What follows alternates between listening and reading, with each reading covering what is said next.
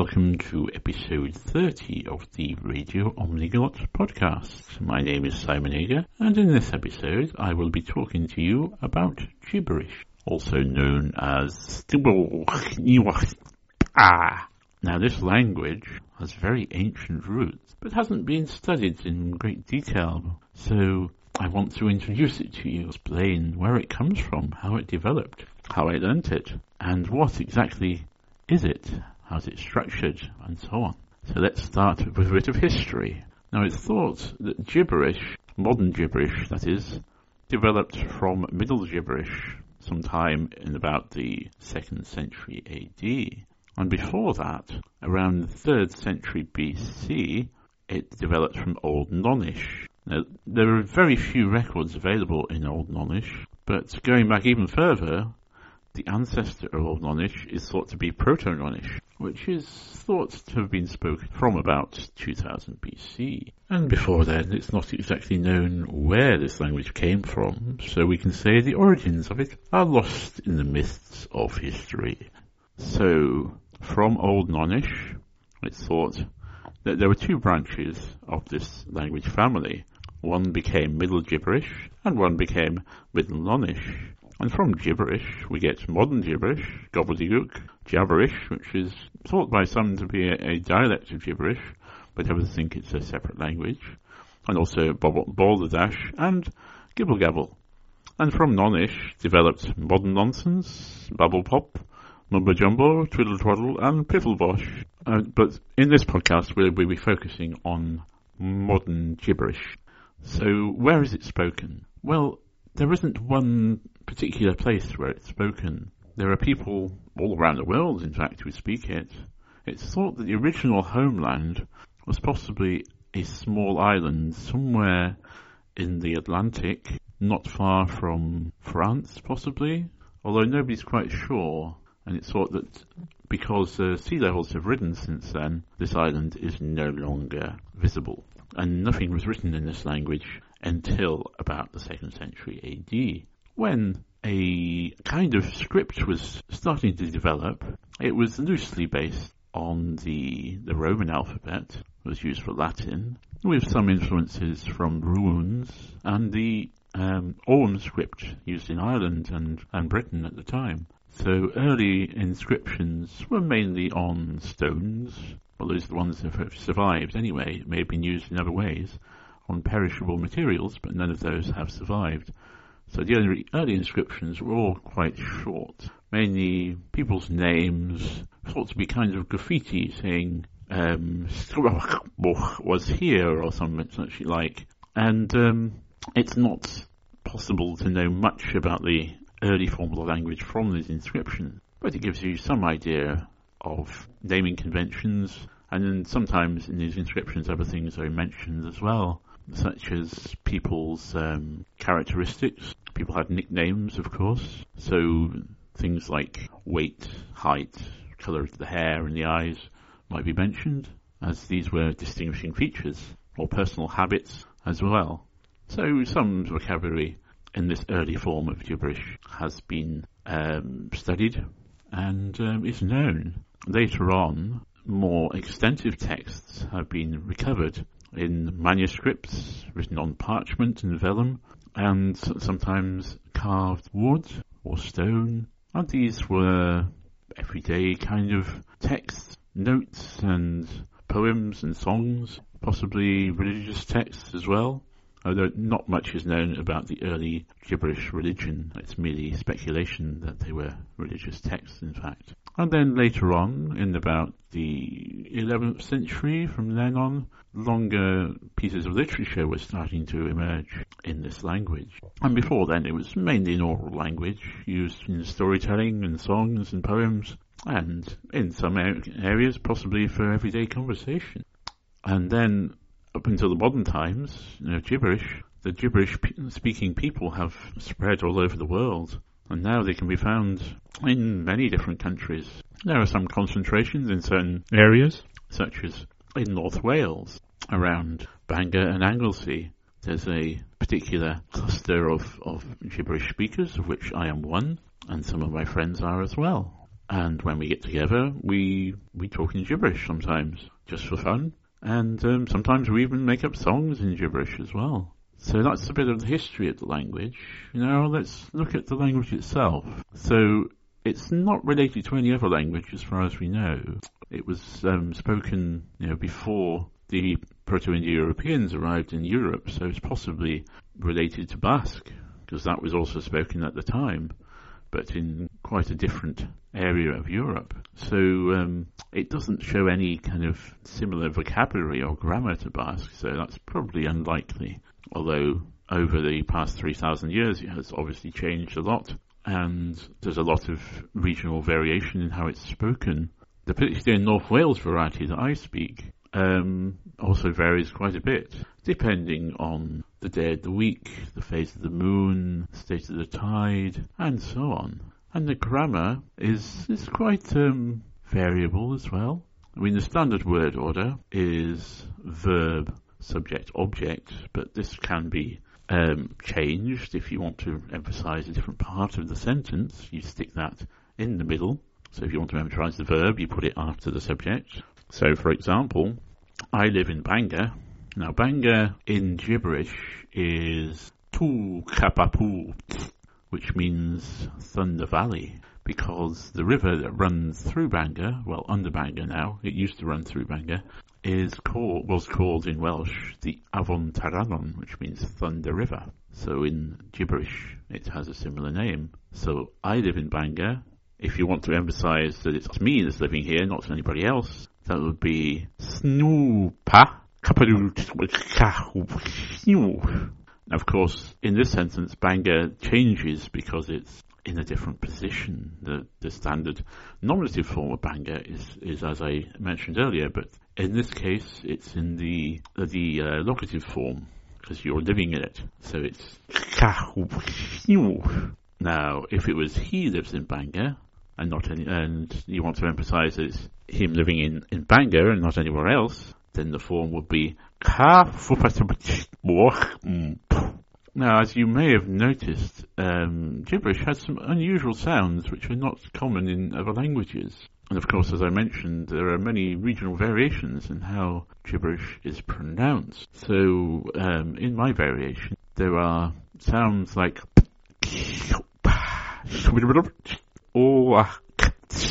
Now, in some versions of gibberish, there are also tones and even clicks, but not in my version. So let's give some more examples. Now, if you want to say, hello, how are you? You go,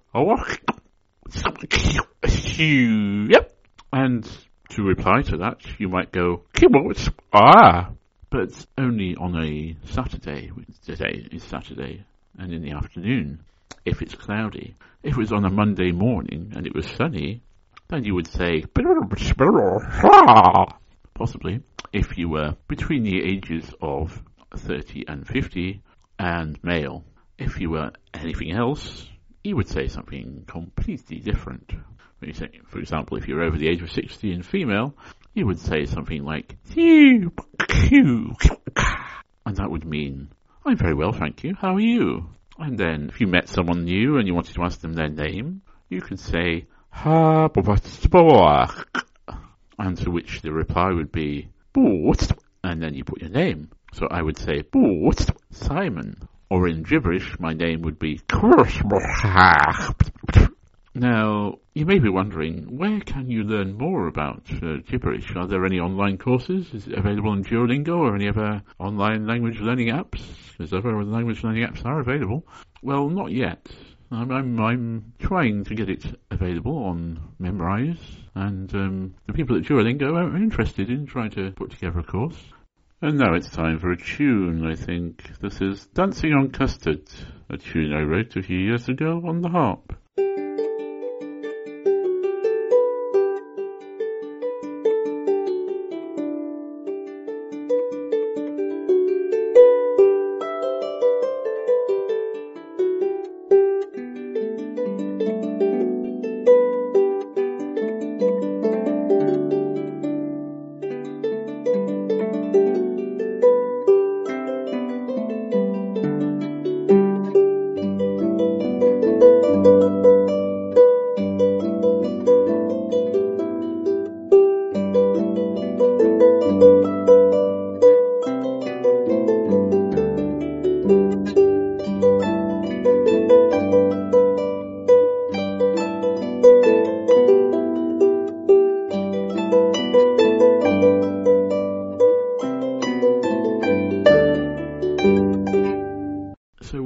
can you learn this?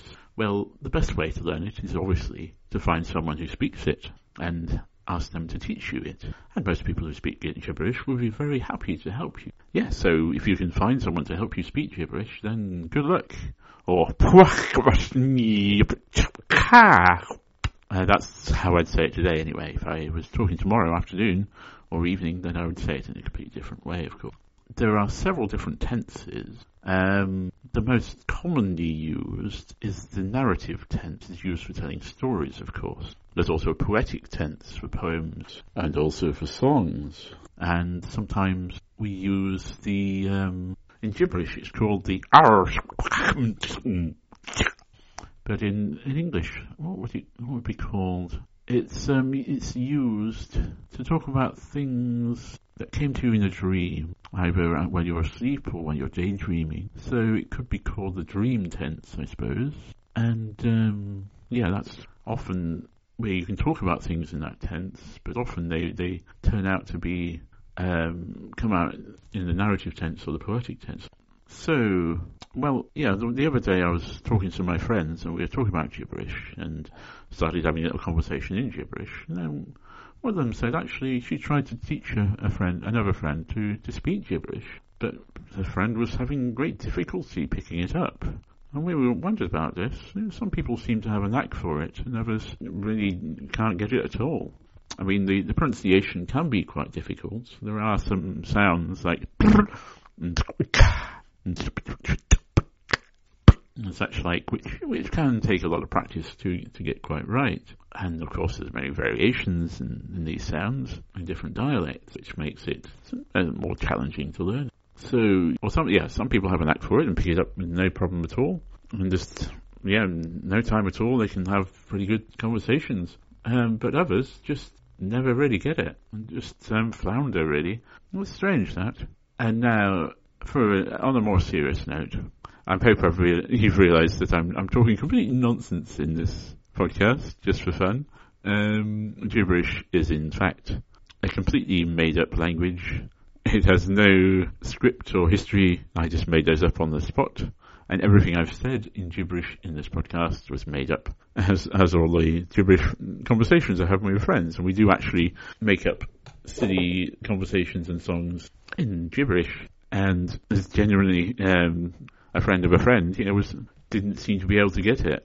Just couldn't come up with any gibberish-sounding words or phrases as we seem to do quite naturally. And another friend, he can tell stories in gibberish and you can actually follow them. He uses actions and mime to show what's happening. And even if you don't understand the word, you can actually kind of follow what he's talking about.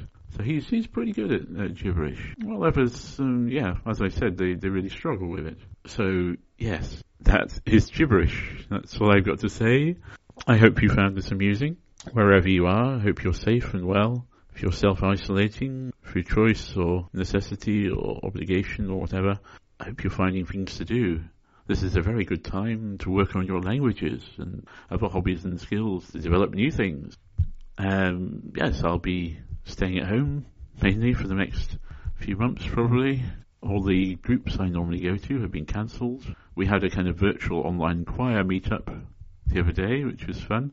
But it was, the technology isn't quite there for all of us to sing together. So our conductor was singing and she muted all the other mics and we sang along on our own.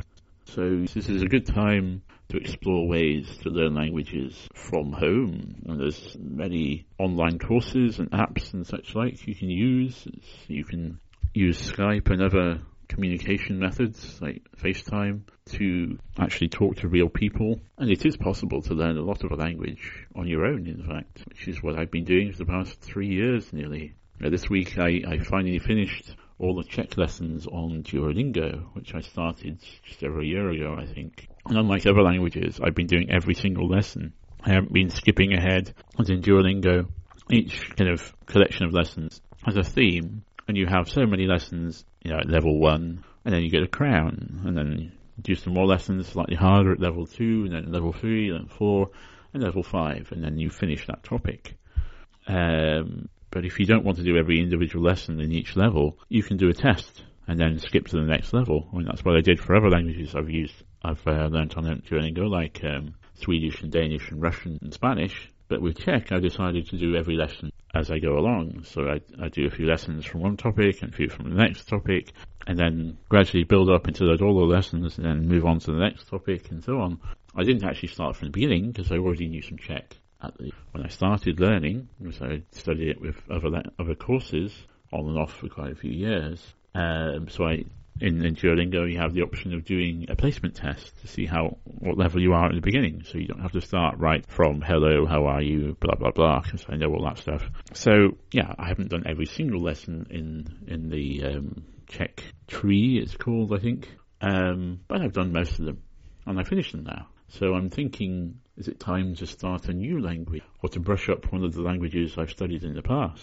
And I've been considering brushing up my Italian, or Portuguese, or Japanese, or German, or starting something completely different, like Finnish, or Greek, or Swahili, or Hawaiian even. And I haven't decided yet which one I will do, but I'll probably start that soon. And I've been learning with Duolingo and other apps every single day for nearly 3 years now. And I've completed courses in various languages. I've mentioned some of them: Czech, Russian, Swedish, Danish, and Spanish, and also completed lessons in Esperanto and done level 1 in Romanian as well. So yeah, I've learned a lot from that.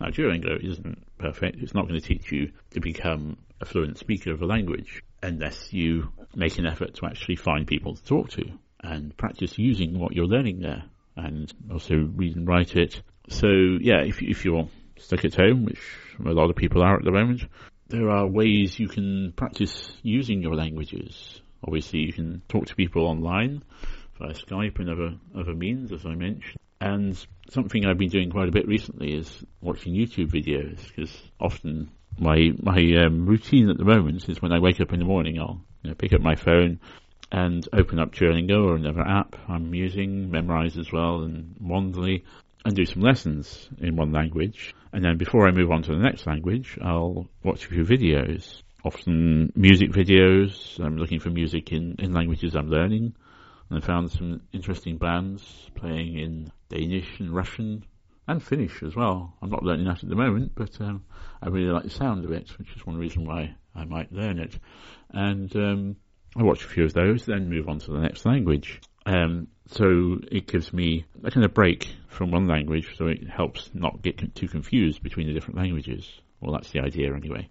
And I've noticed, if you listen to some Russian music on YouTube, then most of the comments on the video will be in Russian. And you can make your own comments there, and practice using your Russian. You can read what other people have written.